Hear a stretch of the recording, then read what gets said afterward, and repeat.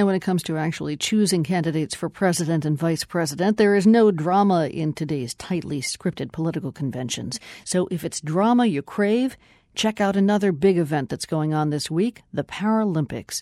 The Games for elite disabled athletes are being held in London in many of the same venues as last month's Olympic Games. And much of the competition is just as fierce and emotional. Reporter Fred Dove is covering the Paralympics for the BBC. He says the assignment was a natural for him.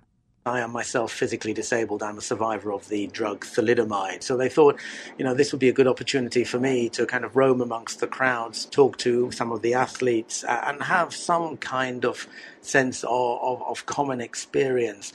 And we should say you're also an athlete. I was once, yes. I've retired from playing cricket, which I did for many years. I was captain of the unofficial England disabled cricket team for a while. But in the course of my life, yes, I've played an awful lot of football, squash, cricket. Fred, we're curious about the status of the Paralympics. The Olympic Games themselves, the Paralympics, have a long history, starting all the way back in 1948, right there in London. Have you seen the kind of range of events and the number of athletes involved grow? And have you seen the profile of the Paralympics grow? If you consider that when Dr. Ludwig Goodman at the Spinal Injuries Unit at Stoke Mandeville Hospital back in 1948 organised a competition in which 16 people in wheelchairs took part. And if you look at it now, there are over 4,000 athletes involved now. So they've grown enormously. Until about the 70s, the competitions were for people in wheelchairs. But since then, they've expanded, and now you have people of almost all disabilities taking part. You've got people with cerebral palsy, you've got amputees, you've got people with learning disabilities. So the range is enormous. The number of countries taking part has grown enormously too. There are now over 160 countries represented. And you can talk about a global village. An event like this, the size of it just means that it gains the headlines and therefore the news filters out. As someone who is a close observer for the BBC, I wonder if you see any difference in the way the media covers some of these Paralympic sports versus others. And what I'm thinking of here is not just the profile of the athletes themselves, but also what kind of disabilities they might have. This is an interesting area because what makes the Paralympics special, let's face it, is that these are elite disabled athletes. Now, the performances they deliver are phenomenal in some cases, in most cases, in fact.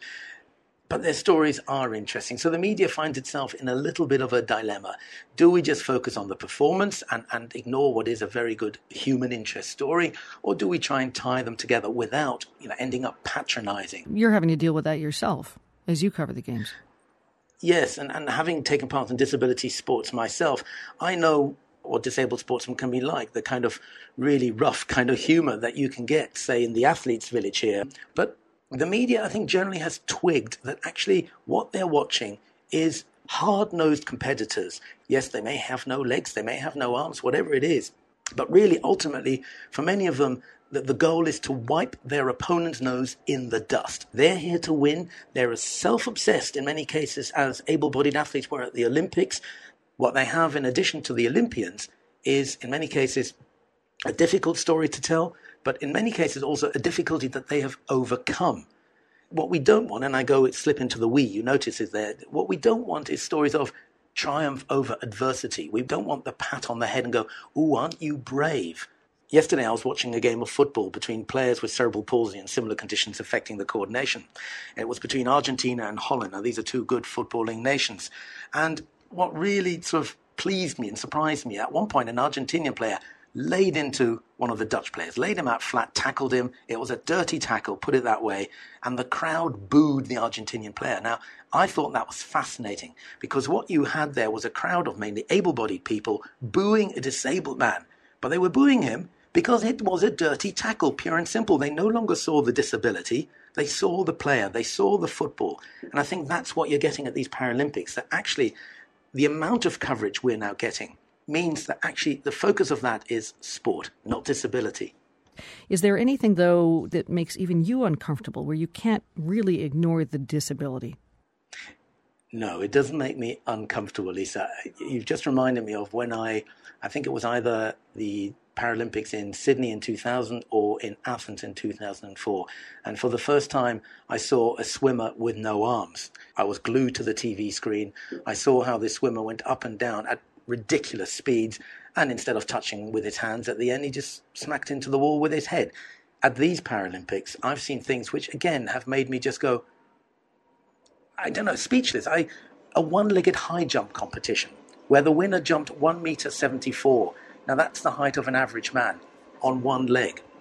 Or you watch the dressage, the equestrian competition, where you've got, say, a rider with cerebral palsy, so not able to control some of their own movement, but they can control these big horses, with almost perfection.